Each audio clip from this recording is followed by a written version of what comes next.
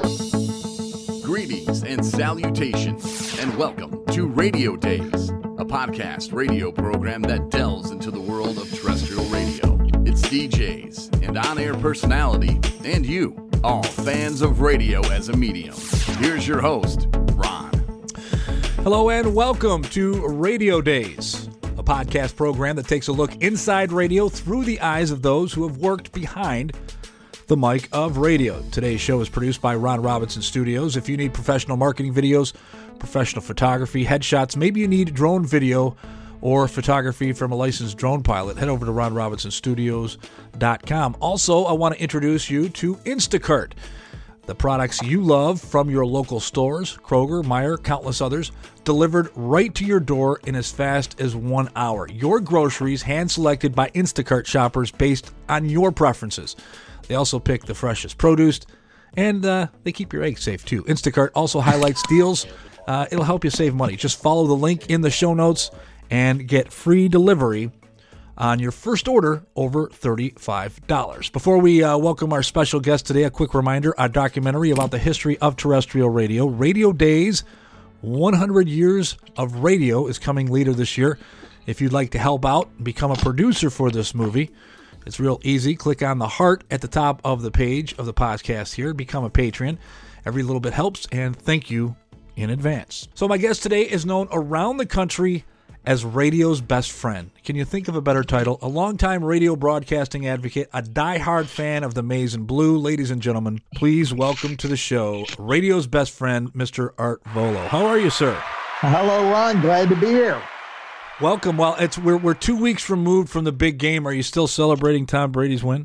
Yeah, no, that was great. I was glad to put together a whole video of all the great references to him on all the newscasts and all the late night shows and everything. And I put together a wonderful video for his mom and dad. Yeah, he's a great guy. I want to thank you, Art, for being part of the movie. You are a very important part. You are a very important part. Actually, I'm editing this movie together currently for the upcoming documentary, Radio Days, 100 Years of Radio. One of the things that we talked about in this film is, and even to this day, Art, is debated and disputed, which was the first radio station in the country. Was it KDKA in Pittsburgh or WJ in Detroit? What's your take on that? Well, I think, as I've said to you time and time again, the point is now moot because both radio stations are owned by the same company. That happened when Westinghouse got bought out by Entercom, and it got bought out by CBS, and then CBS got bought out by Entercom. The radio industry has become very cannibalistic. Everybody's eating everybody. WWJ in Detroit was owned by the Detroit News for many, many years, and it's funny because their chief competitor in Detroit is WJR. And WJR was the CBS station for Detroit. And then later on, CBS owned WWJ. So this is the kind of musical chairs that goes on in the radio industry. And then KDKA, which, of course, claimed to be first in Pittsburgh, was for many years owned by Westinghouse. In fact, the very first broadcast on November 2nd, 1920, came from the Westinghouse Electric building in East Pittsburgh. But there were a whole group of radio stations. KDKA was part of it. 1010 Winds, New York, WOWO in Fort Wayne, WIND, Chicago. They were all over the country. And then when CBS bought Westinghouse, the Westinghouse name went away. Sometimes the names stay. When Sirius and XM, the two satellite radio companies, joined, they kept both names and made it Sirius XM. Sirius got the top billing because they're in New York. And New Yorkers have this attitude of, their shit doesn't stink, right. They're New York, they're the biggie. So they just kept it, Sirius XM. Same with Exxon and Mobil. It's Exxon Mobil. They kept both names because they were both established brands. But sometimes one of the names goes away. So KDKA became a CBS station. So was WWJ in Detroit. So who cares? The same owner. And now those two stations both got swallowed up by Entercom, which took over CBS. You see, the three big networks, ABC, NBC, CBS, they all got out of radio. The first one was NBC. They sold all their O&O stations. which means owned and operated.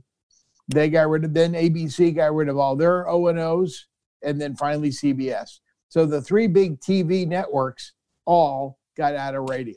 So I love going to radio conventions and having people say, hey, best time ever for radio. Radio's doing better than ever. Well, if it's doing so great, why is everybody selling their damn stations? Come on.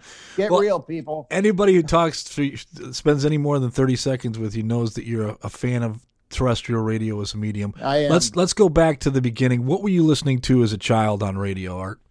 Well, like everybody of my age, which is over 65, I started out listening to AM radio. I still like AM radio. I don't necessarily listen to it on an AM radio. Even in my own house in suburban Detroit, I can get WJR in Detroit clearer on the internet than I can hear it on any radio in my house. And I have some really good radios.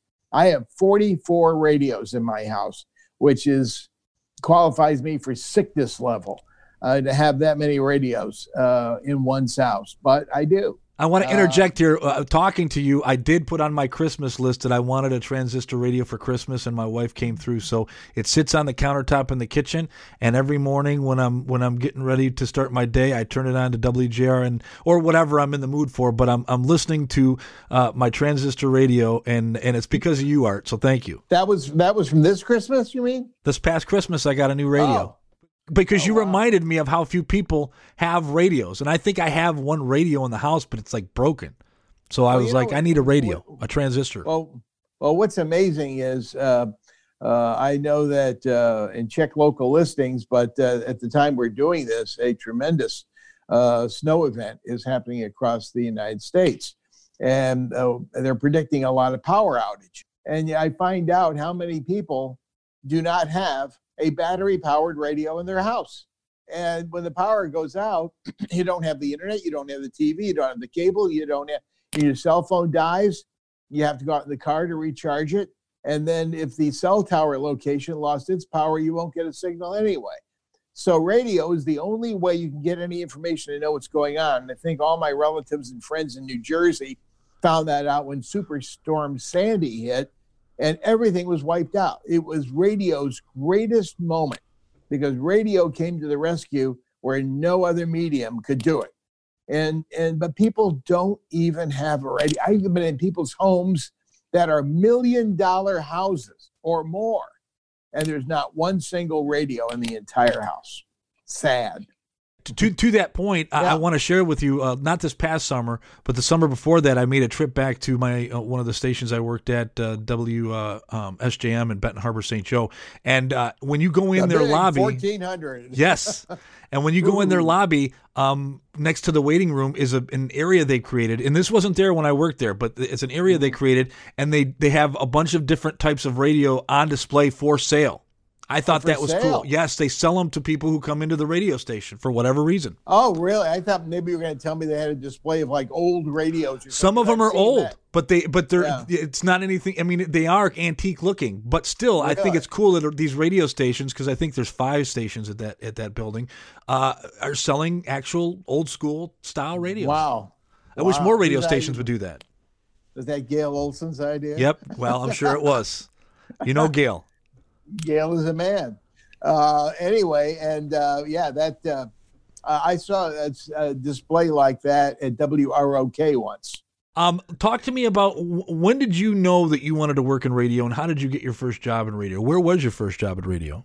Well, that's a good question. My very first job, I hung out with my mentor, who was Jim Shelton. He was the #1 radio personality in the state of Indiana at the time. This is late 50s, very early 60s.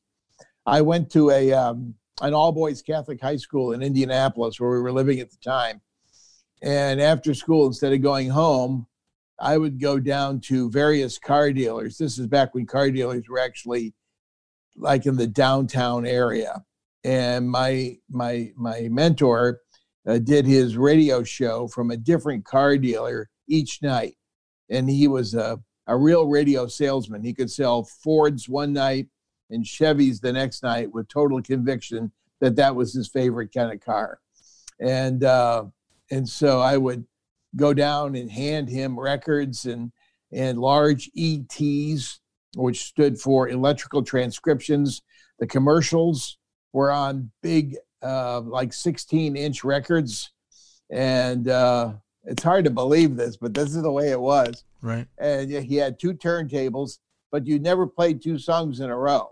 I mean, if it were 2 songs in a row, it was a big deal back in the 60s. I remember here in Detroit, WXYZ in Detroit had a little jingle that went, Wixie, Twin Spin. It was a big deal to play 2 songs in a row. Then later, of course, in radio, you heard 3, 4, 5, 6 songs in a row before you heard the DJ, and then he would back sell. Well, we started the set 20 minutes ago with that Jimi Hendrix song that nobody ever heard. Right. Back in the early days of Top 40 radio, the DJ talked between every song. Hard to believe. But that's what I did. I used to help him for no money. I just did it because I loved radio. I fell asleep with a little crystal radio plugged in my ear every night, listening to a guy named Bernie Herman, who I got to know very well later in years. And Bernie Herman did the late night show on WIRE in Indianapolis. It was a full service station, but from 10 to midnight, they played the hits on a show called Night Beat. And the radio didn't even run on batteries. You just grounded it to a wall plate, electrical outlet or something, and it picked up the closest station. And that was the closest transmitter to my house. And that's what I fell asleep to. And it was really cool. Now, despite being an audio medium, Art, another thing that you did was the video air checks, something that later you would turn into movie productions. Talk to me about how and why you came to start recording video air checks around the country. I saw one that somebody else did. It was Shotgun Tom Kelly, who is probably one of my dearest, closest friends in the whole wide world now. Doesn't he have a star on the Hollywood Walk of Fame? He does. How cool is that? He got that back in, I think it was 2013. And his program director at K-Earth 101 spoke. And also at the ceremony, he had Stevie Wonder speak on his behalf. So it was extremely cool. First time I ever met Stevie Wonder. But it was he who did the first one. And it was before home video. It was in 1975, I think, or so. He did it with an 8mm home movie camera. And he did what do you want to call it? His station was B100 in San Diego, KFMB FM.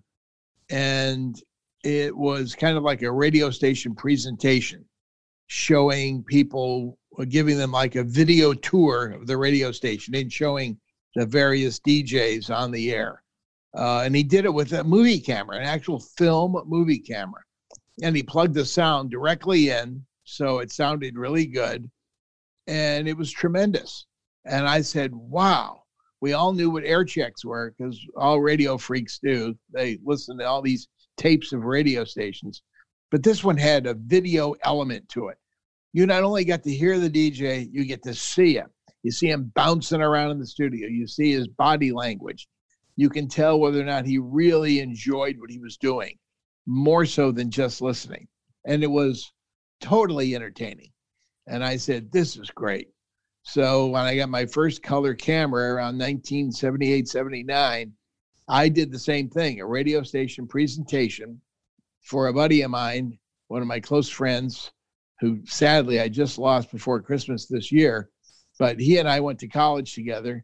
His real name is Jim Carr, and he was the program director of WIFE in Indianapolis, one of the last great top 40 AM radio stations left in America at a time when everything was going to FM. And he was there kind of like the captain on the Titanic. And I did a video of Wife, 13 Wife. And that was the beginning. And from there, it went on, and mostly through the 80s. The 80s and 90s are the 2 decades that I have probably, archived with the most stations. You know, and like when Z100 went on in New York, I was blown away by this station. And I have more video of that station than probably anybody in the country. Is that Scott Shannon? Yes, Scott Shannon took a radio station that was licensed to Newark, New Jersey, playing beautiful music, lush instrumental music, very few on-air people, did nothing in the ratings, didn't even show up in the ratings. It was transmitting from Livingston, New Jersey, west of Newark. It didn't really cover the whole market that well. And it was bought by Malrai Communications out of Cleveland, Ohio. They hired Scott. He came in and took it from worst to first in 74 days. It will never, ever, ever, it will never happen again anywhere. So getting back to your video air checks real quick, obviously, eventually you became known. Oh, that's Art. That's sweet. But at the beginning, how did you get these jocks who, and I'm sure a lot of cases you were meeting them for the first time, to agree to go in front of your camera for air checks? How did that go about? Old Scott Shannon, I had already known. I knew him back when he was a record rep for Casablanca Records. I used to see him at radio conferences and all this kind of stuff. So he knew who I was, and I knew who he was. And he let me in the studio. To be honest with you, some of the best stuff I've ever shot on video was when I didn't even have an appointment to do it. I just said, hey, can I do it? I mean, but there have been other times when I remember, I hate using the word confronted, but I guess that's kind of what I did. I confronted the real Don Steele in Los Angeles at K-Earth 101 and wanted to do a video of him. And he said, no, man, not today. And he wasn't in the mood. And he said, some other time. And I said, well, Don, I don't live in Los Angeles. I live in Michigan. And I can't just come, another time. I have to do this when I'm in Los Angeles. And he said, well, not today, man. And I don't have to tell you what happened. There was no next time. The next time I got to LA, he was dead. He, along with Robert W. Morgan, probably the two biggest DJs ever in Los Angeles, top 40 radio, both died in the same year from the same thing, lung cancer. DJs all over the country smoked like fiends. Because what else was there to do in the studio? Right. They all had an ashtray full of cigarette butts. They all smoked a lot, and a lot of them died of lung cancer, sadly. As I mentioned earlier, you turn these into movie productions. Talk about the feedback. The first time we ever displayed my stuff was in I want to say it was 1985. I think it was 85 or 86 at the NAB radio convention, which was the National Association of Broadcasters radio convention. And it was in, I want to say it was in Dallas. And which is funny because it was in Dallas at a radio and records convention in 1977 when I saw that first Shotgun Tom video. So Dallas has a warm spot in my heart for that reason alone. And it was tremendous. The NAB was doing this convention in cooperation with the NRBA, which stood for the National Radio Broadcasters Association or something. Anyway, the two associations kind of jointly put this convention on. They both had a booth in the exhibit hall, and their booths were across the aisle from each other. But the NRBA said that they would like to feature my radio air checks, my video air checks on a monitor, that they had a big monitor screen in their booth, and my stuff was running. And the crowds were so big watching this stuff that they spilled into the aisle, across the aisle, and into the NAB booth. But they all had their backs to the NAB booth because they were all watching this stuff in the NRBA booth. And they said, wow, this is unbelievable. So they were floored by it. So they said, well, the next year, let's do this again. One of the things on my video was Detroit's very popular DJ, Dick Purton, on a birthday show. I videotaped. A listener sent him a gift of a pair of blue satin jockey underwear. Yeah, baby. With his first name embroidered on the fly. And you would think that I showed pornography on the air, but he held up the pair of jockey shorts that said Dick right on the front. You behave. And they, because of that, banned my video, unplugged the monitor, turned it around. That escalated quickly. I mean, that really got out of hand fast. And it made it made several of the trades that I was, and this was a convention that was held in Anaheim. Wow. In liberal Southern California. Wow. And they would not let it play. And they put my picture, I remember, in some of the trades with a black bar across my eyes, banned in Anaheim. It was unbelievable. Different time. So I knew I had something hot, when I got banned. As soon as you ban something, everybody wants to see it. Dollar signs. It was very cool. Yeah. And so those are the things that really propelled me in the beginning. Up next on Radio Days, the podcast. From your purview, give me your top 5 radio broadcasters of all time. I don't know that I would put J.P. McCarthy on there. Have you been thinking about starting a podcast? I highly recommend Buzzsprout. We use it here for this podcast and could not be more happy with all the bells and whistles we have access to. Buzzsprout gets your show listed in every major podcast platform.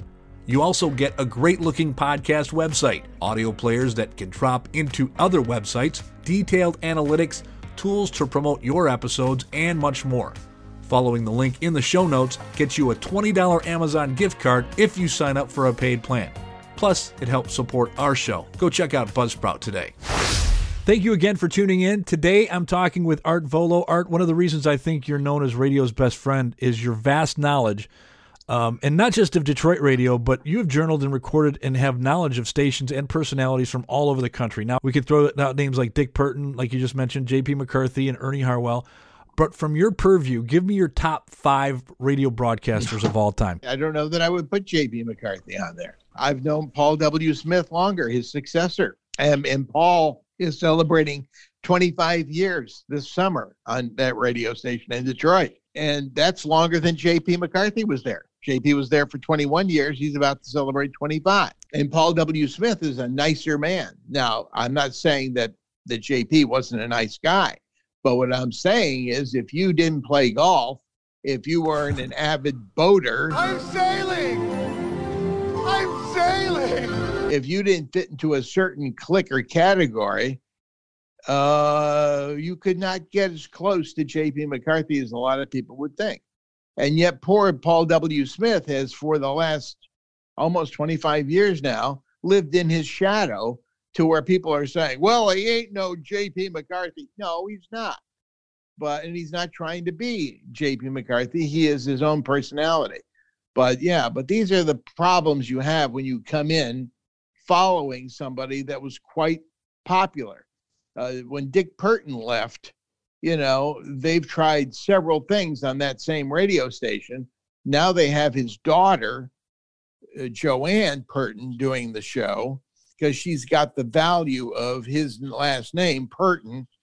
But they started it off. Now she came over from television, and they teamed her up with Stephen Clark, who also came from Channel 7.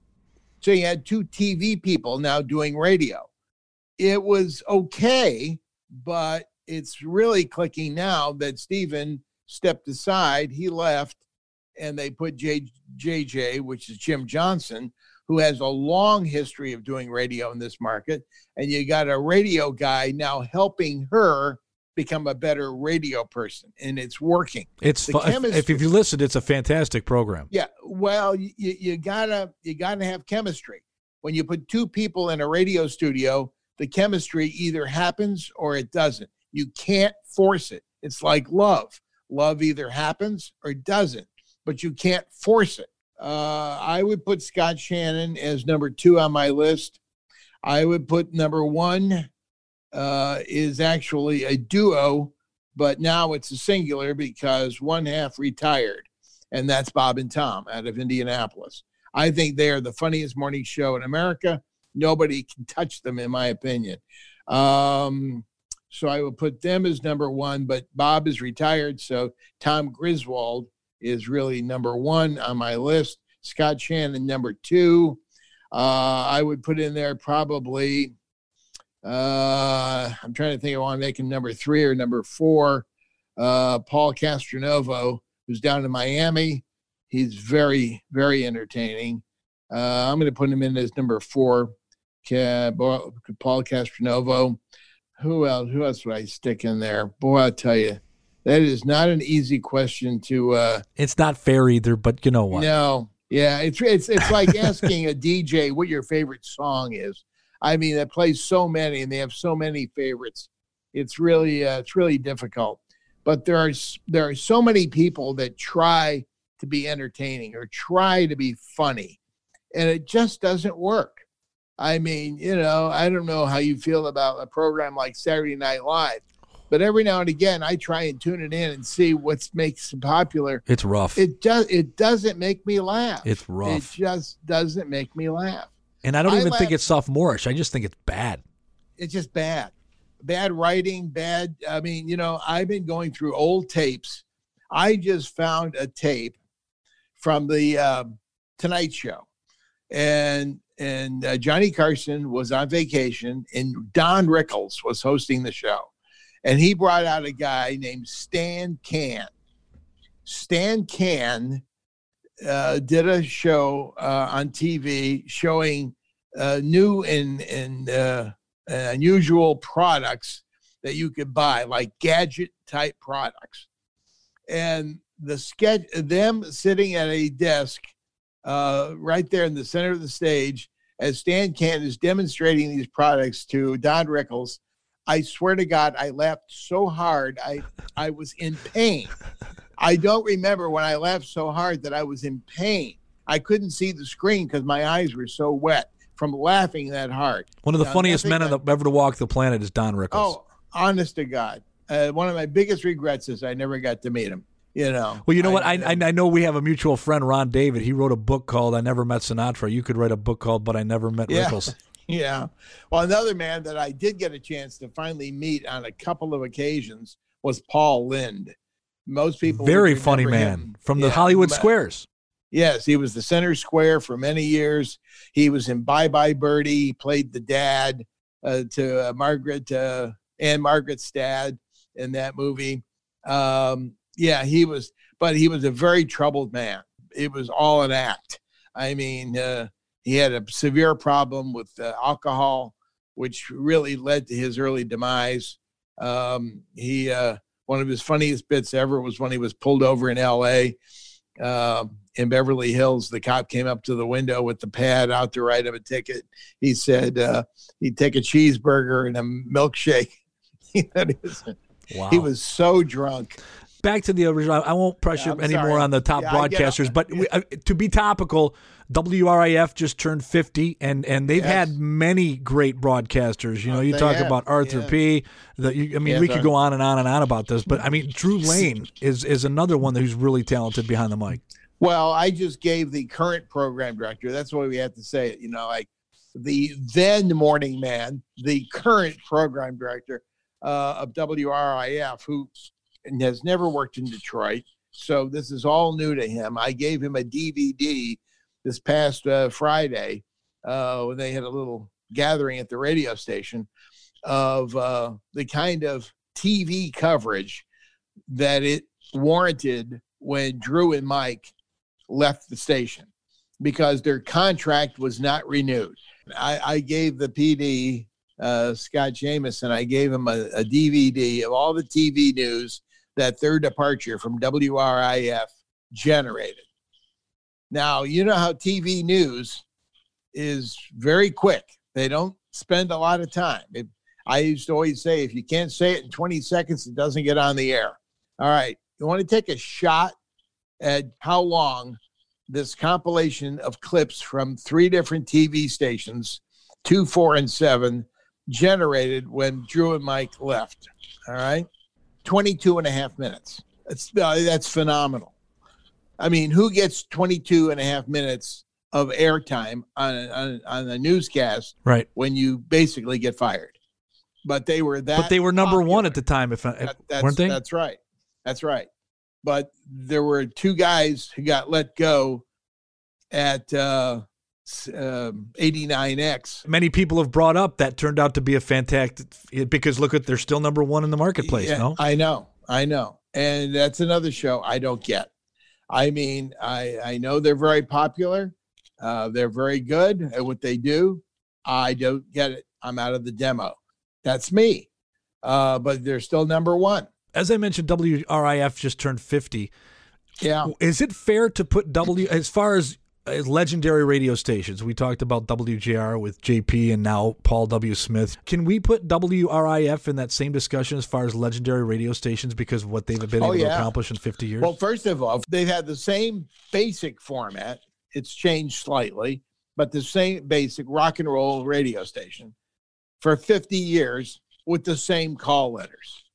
Just to have the same call letters for 50 years, but for an FM station in particular, to have the same call letters for that long, that's unheard of, and the same basic format.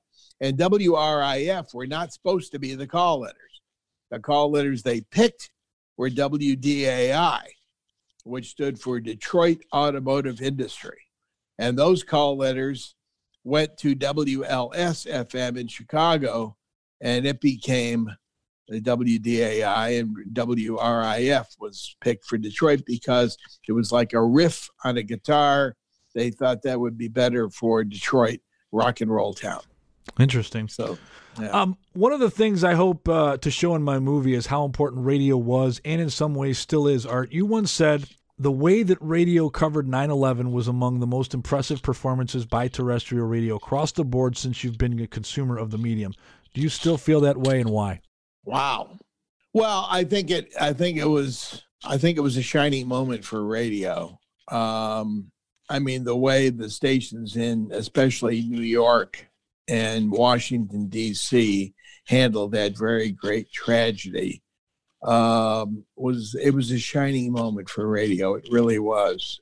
Scott Shannon, who was very emotional, and so am I did a mini documentary about 9/11, how New York radio handled that day.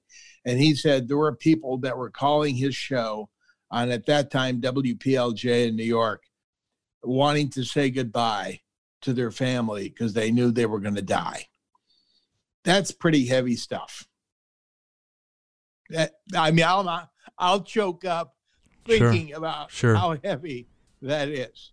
Right. And the responsibility you realize you have at a time like that is just beyond belief. I mean, it's hard to, on a scale of whatever, it's hard to even find the number for that. Really. It was just and then I think Elvis Duran over at Z100, he said something about how many people called in and said how important his radio show was to help him get through that. And he said on a list of important things, like radio was like number 600 on the list. And yet when people were saying these things to me about how important they were, it made him feel so good to be in the radio broadcasting business. Sometimes we take it for granted. We get a little nonchalant about our being there. But in time of crises, there is no more intimate medium than radio, especially the funny shows. My friends Bob and Tom, how they handle that. Howard Stern in New York. It was a time when, how long did it take the late night TV shows? Letterman, I think, was the first. Was it Letterman that said, I think it was either Letterman or... I think it was Letterman that said he asked Mayor Giuliani at the time, is it okay to be funny again? No, that was on SNL. He said that to Lorne Michaels. Yeah, he said, is it okay to be funny? And then he said, why start now? Yeah, I remember the comeback. It was on Saturday Night Live, really. It was like the country was able to exhale and say, okay, we can tell jokes again. Yeah, it was tough. It's just like... were you alive when Kennedy got shot? No. Okay. Well, when Kennedy got shot, I was in high school. And I remember all the radio stations that played rock and roll stopped playing rock and roll. All of them. all over the country. The whole country went in the morning over Kennedy's assassination. And it took a little over a week for the rock and roll to come back on the radio. It really did, you know. So, and I remember that vividly. Boy, do I remember that. Because the first station I could get any top 40 hit music on was a station called CJSP in Leamington, Ontario, Canada. So I'm a big history buff, and I've been to the museum there at the Book Depository in Dallas several times. Yeah, and it just gets better every time I go. You put the little headphones on, they take you through and explain all the stuff. It's kind of spooky. You saw the white X on the road where the exact spot where the limo was hit. Yeah. So if 9/11 was radio's crowning moment as far as getting this country through that, you also said that voice tracking was the least impressive thing radio has done. Does that still hold true? Well, I mean, the premise was good. The premise was to give radio personalities a chance for a little extra income, to voice track shifts in other cities, to give smaller cities big name voices so they sounded more professional. The concept was good. It was admirable. The trouble is it put a lot of people out of work, and it had people doing shows. I have a friend who's been at the same top 40 station in Columbus, Ohio, Chris Davis at WNCI. He's been there for 30 years, which is unbelievable. He also does his shifts on a station, or he did, I don't know if he still is, in Philadelphia. He told me he's been in Ohio now 30 years. He's from Kansas. He's never been in Philadelphia in his entire life. Now, how can you relate to a city if you've never even set foot in that town to get the vibe or the feeling of that city? You know, otherwise you're just going through the motions with no real feeling. Right. The problem with radio today, if you want to sum it up in one sentence, is that they're going after an audience that does not exist. They're looking for young people, and young people don't give a damn about radio. Young people don't own a radio. They don't know what a radio even is. They've heard about it. They may have one in their car, but they don't listen to it. They Bluetooth their phone with their own music through the car radio. They don't listen to the news. They don't watch the news. They don't care. Okay? Which is a sad commentary, but I always notice, because my father was a junkie for news, watched 2 hours of news on TV every night. And I said, you know, it's amazing. People that are in the checkout lane and have pretty much gotten towards the end of their life, and now I'm kind of in the checkout lane, are watching tons of news. We want to devour as much as we can. And young people who have their whole life ahead of them that should be very interested in what's going on, because it's going to affect their lives tremendously, don't give a damn. They don't care. They don't watch. They don't listen. They don't care. Okay? The apathy is off the chart. Now, you've rubbed elbows with some of the biggest names in radio broadcasting history, some luminaries. Do you have a favorite pinch me moment? Is there something that you've done in radio that you wouldn't have been able to do otherwise? A pinch me moment. Yeah, there have been a few of those. I mean, I was in the studio with Rush Limbaugh on his 3rd anniversary. That was very special, especially when he turned to my camera and he looked right down my lens and said something about, "And you know who you are." And he pointed right at, that was a special moment. When I had my video camera in my hand at a radio convention, and Casey Kasem started to talk about me like I was the second coming of the radio god. Nice. No, what I want to do is say I have a long-distance dedication. And who is that to, Casey? It's to Art, who is the Mr. Radio of all the world. He's so dedicated, and thanks to him, I can be with my friends that I have been with tonight, that I haven't seen in years. Thanks to him, I'll carry these memories with me till the day I die. Thank you, Art. That is the whole story, and it is the infamous Casey Kasem I'm Flashy Flash'em. You want to do your last tagline? Keep your feet in the ground and keep reaching for the stars. I almost dropped the camera. I couldn't believe he was saying these things about me. I had a similar experience with Dick Clark, who not only said nice things about me, but at the end, he gave me one of these, the salute off his forehead. Wow. Which was, I almost had to change my underwear after that. Yeah, some nice things have happened. I remember Garth Brooks gave me a nice promo. People said, how'd you get Garth to do that? I said, I asked. He's a very nice man. And I was very sad to see him catch all kinds of flack at the presidential inauguration because he sang Amazing Grace at Biden's inauguration. And they even had a thing on Inside Edition I saw where they said some hair expert analyzing his hair. Oh come on, that's people. Crazy. Have we gotten to that? There's a price you pay being famous. As I used to say, if you're really famous, you can't fart without making headlines, which is really a shame.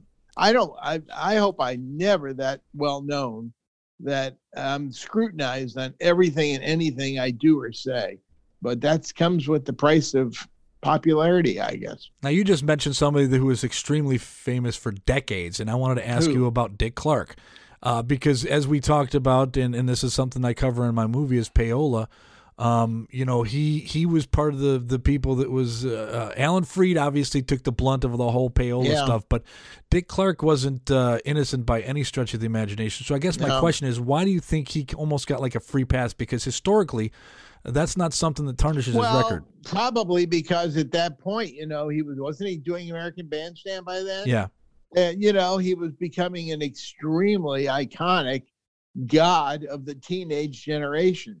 I think that's the reason why he did not. I mean, television has always been, not always, but since probably the late 50s, television has been more powerful than radio. Right. Maybe even from the mid 50s on, just the way it is. Television is the big behemoth. Radio is the ugly stepchild, And going back, one of the other things that was a real pinch me moment was videotaping Paul Harvey's. And I have the last speech from Paul Harvey, the last speech from Minnie Pearl, talking about the country music industry and WSM in Nashville and the Grand Ole Opry. I have also the very powerful speech given by the late Bob Ufer, who for 36 years or so was the voice of the University of Michigan football team, giving the most passionate one for the Gipper speech you ever heard, and caused Bo Schembechler to win his first Rose Bowl. So I have a lot of videos of people doing things very special that are just a chill up your spine kind of an event. And of course, a lot of times I didn't know it as I was doing it. I mean, I was saying, wow, I just got a good speech. But then you realize how powerful it really was later. And even the Paul Harvey thing, I did not know that was going to be his last speech, but it was. And people were coming up to me and saying, you realize what you just got? I did not realize at the time what I just had done, but I certainly do now. It's very cool. And I'm very proud of that. Up next on Radio Days, the podcast. Robin Seymour was a trendsetter. I mean, he was influential before people knew what the word meant.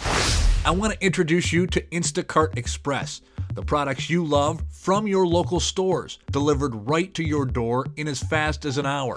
Your groceries hand-selected by Instacart shoppers based on your preferences. They also pick the freshest produce, and they're going to keep your eggs safe too. Instacart also highlights deals for you to help you save money. Just follow the link in the show notes and get free delivery on your first order over $35. Go check out Instacart today. We're talking to radio's best friend, Art Volo. Art, 99.5 in Detroit has been, it's historic on the dial in Detroit. From 1960 to 84, 99.5 was WABX, which is a classic station that still has fans talking about it. And of course, now, and for the last 28 years, 99.5 has been the country station WYCD. But between these two legendary stations, you know where I'm going with this, 99.5 was known as WDTX to Fox. And then for a very short time... well, first of all, WABX went top 40 under the WABX call letters because my friend B.J. Hunter, whose real name was Andrew Ashwood, was the program director there. Then it went to WCLS, and it was called Class FM. And Jimmy Barrett worked over there for a while. Then it became WDTX. It was the people called it Detox Radio. That's when Jim Harper and Elaine Golden bought the station. Okay. And they were, and then it went from DTX to DFX. That's when it became the Fox. Okay. After the Fox, it became WOW FM. It was trying to be a news talk, mostly a talk station on FM. And from that, it went to WYCD, which stood for Young Country. But I want to talk about WOW because this is the time when they brought Art Volo and Ed Till in. You were one of the broadcasters they brought in. Talked about that era of 99.5, circa 1992, I think. WOW FM was an experiment, you can see, but it wasn't the first time FM talk was done in Detroit. The first time was in 1971 when WJBK FM, which was WDEE FM, and it was simulcasting 1500, which was country, got bought by Bartell Media and became WDRQ FM Talk.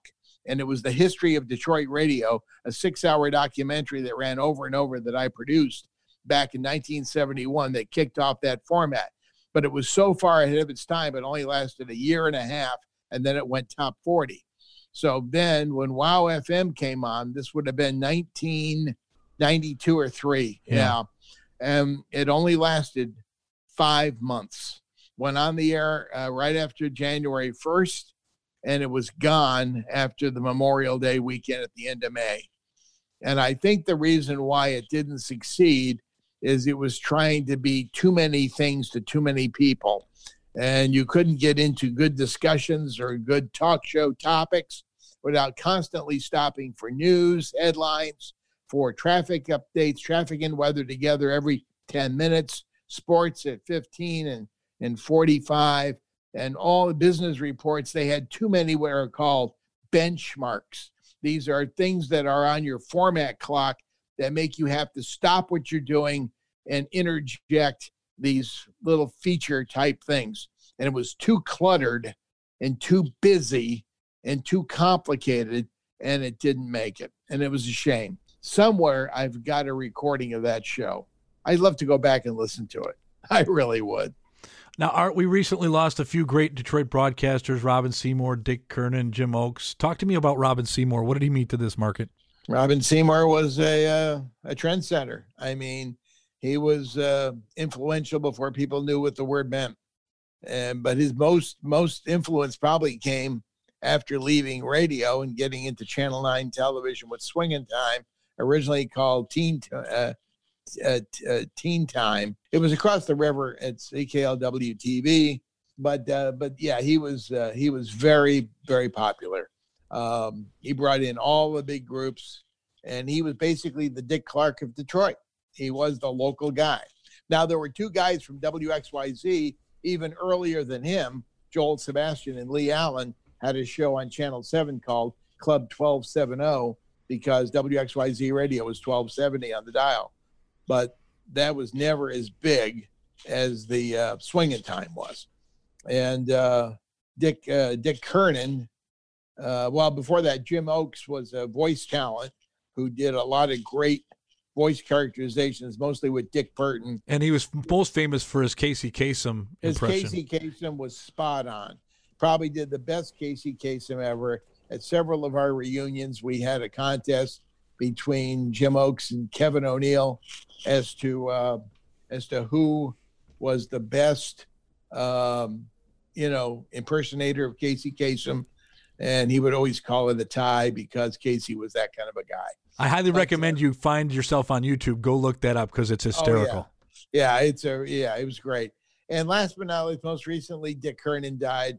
He was a longtime placement guy at the Specs Howard School. He was the first program director when they decided to change it from WXYZ FM to WRIF. which was Valentine's Day, the 14th of February in 1971. And the first person they had hired, even before they switched it, was Arthur Penhowell, who was doing Top 40 under the name of Cicero Grimes at WNRZ in Ann Arbor. So what a great man. He was a great man and dearly missed. And he also helped us out on the numerous Detroit radio reunions that we had. Talk to me about the DJ reunions. People don't know about this, but I came to the one, the last one in Novi. Before we get to that, that's the only one you went to, huh? That was the only one I was fortunate to get. But when was the first DJ reunion event? Talk to me about how it evolved over the years. The first one was in 1988. Then we waited 10 years, did one in 98, did one in 05, and in 2010. Those were the four. And then the fifth one was the one that you went to, which was a year and a half ago at the Suburban Collection in Novi. But they've kind of evolved over the years, haven't they? It was actually Millie Bostic Felch, who sadly we lost a few years ago. She was in her last days married to Dennis Coffey, one of the Funk Brothers that backed up a lot of the Motown hits. And Millie thought, let's have a gathering of radio people for a backyard barbecue. That's how it originally came to be. Let's get together. And the thing grew and grew and grew. And before you knew it, we had a full-fledged reunion that a number of people were at that never lived to see any of the others. Among them was Fred Wolf from WXYZ. I think Martha Jean the Queen from WJLB was at that first one. Byron McGregor, the famous newsman, the American, from CKLW, the Americans and what have you. These are all people that were only at that first one. By the time we had our second one 10 years later, we had lost all three of them and many more to follow. So, but that was at the Michigan Inn in Southfield. I thought about that the other day while driving to the WRIF get-together, going down the lodge and looking at that building and noticing a number of windows are smashed out. They're probably going to put a wrecking ball to that building rather than trying to refurbish it. But that's where we had our first one. That was a beautiful hotel at the time. The next four reunions were all out in Novi, which is where I am. But it wasn't because I live out in Novi. It's just that we got a good deal with the hotel.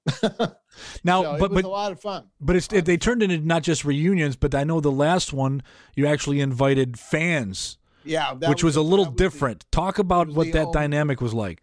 Well, it was the only one that we actually had the public come in, and we had almost 500 people at that. So it was a tremendous success. It was really went over very well, and I couldn't get over all the people that came back. Anybody that was still alive basically came back for that. It was a good time. Out of all the people that I got to see, including Robin Seymour, Lee Allen was there, Denny McLain. It almost made my head explode that Denny McLain was there. A lot of people forget that Denny McLain was a talk show host on WXYT radio. He did an afternoon show, as I recall. Yeah. And I've got some wonderful videotape of Denny McLain doing a remote broadcast from a bar. He was doing a show. Place was packed. And sitting right next to him was Rush Limbaugh, who came to town to do his show locally to promote his affiliate in Detroit, WXYT. Now, this last reunion you billed as the last DJ reunion. Is that true, or will there be another one? Why won't there be another one if there won't be? I have no idea. I can't tell you how many we said. We said in 05 that would be the last one. And then in 2010, Dick Burton said, I will do no more of these. And he didn't. I think, did he show up at the last one? Yes, he did. He was there. Yeah, he did show up. Yeah, he did show up, but he was not an MC. They actually drafted my friend Joey Reynolds from New York and Florida to be the MC. One of my favorite Joey Reynolds jokes is, I got off at Detroit Metro Airport and it said terminal. I believed him. I love that joke. Yeah, I got off the plane in Detroit and it said Detroit Terminal. And I believed him. Yeah, I hate to laugh at that because it's putting down Detroit, but it's a funny line. It is. But before we move on from the reunion, one of the coolest things that I think, and thank you for doing this, for preserving this, because one of the, not just the reunion, but I think it was either later that day or the next day where you had a lot of these folks in your back at your house. I mean, Dick Burton was there, Robin Seymour, I think you interviewed again. That had to be a pinch me moment to be rubbing elbows with all these greats that are still, still walking. I mean, what was that like to have them all back at your house? And then you guys went on the air and did a podcast. No, what we did is we did a national radio show in my basement.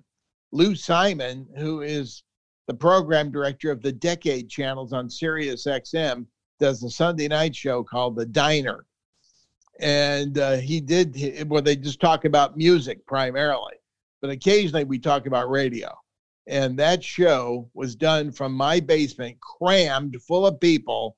And we did 2 hours from 10 to midnight from my basement, which is really not a basement. It's a lower level. We got an audio studio and video studio and stuff, and it was really great. And I said, I can't believe it. From my basement, it's going out across the entire country. This was so cool. My favorite part of that, I'm sorry to cut you off, but my favorite part of that was, and I can't remember his name, Joe, who used to do voices for Dick Burton. You interviewed him, Amir Coleman Young. Joe Nune.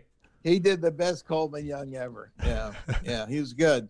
So that was a lot of fun. Yeah, and then before that, we were all over at Mike Seltzer's house over in the village of Franklin and had a wonderful time there too. So it was a whole weekend. We had the thing at the actual reunion.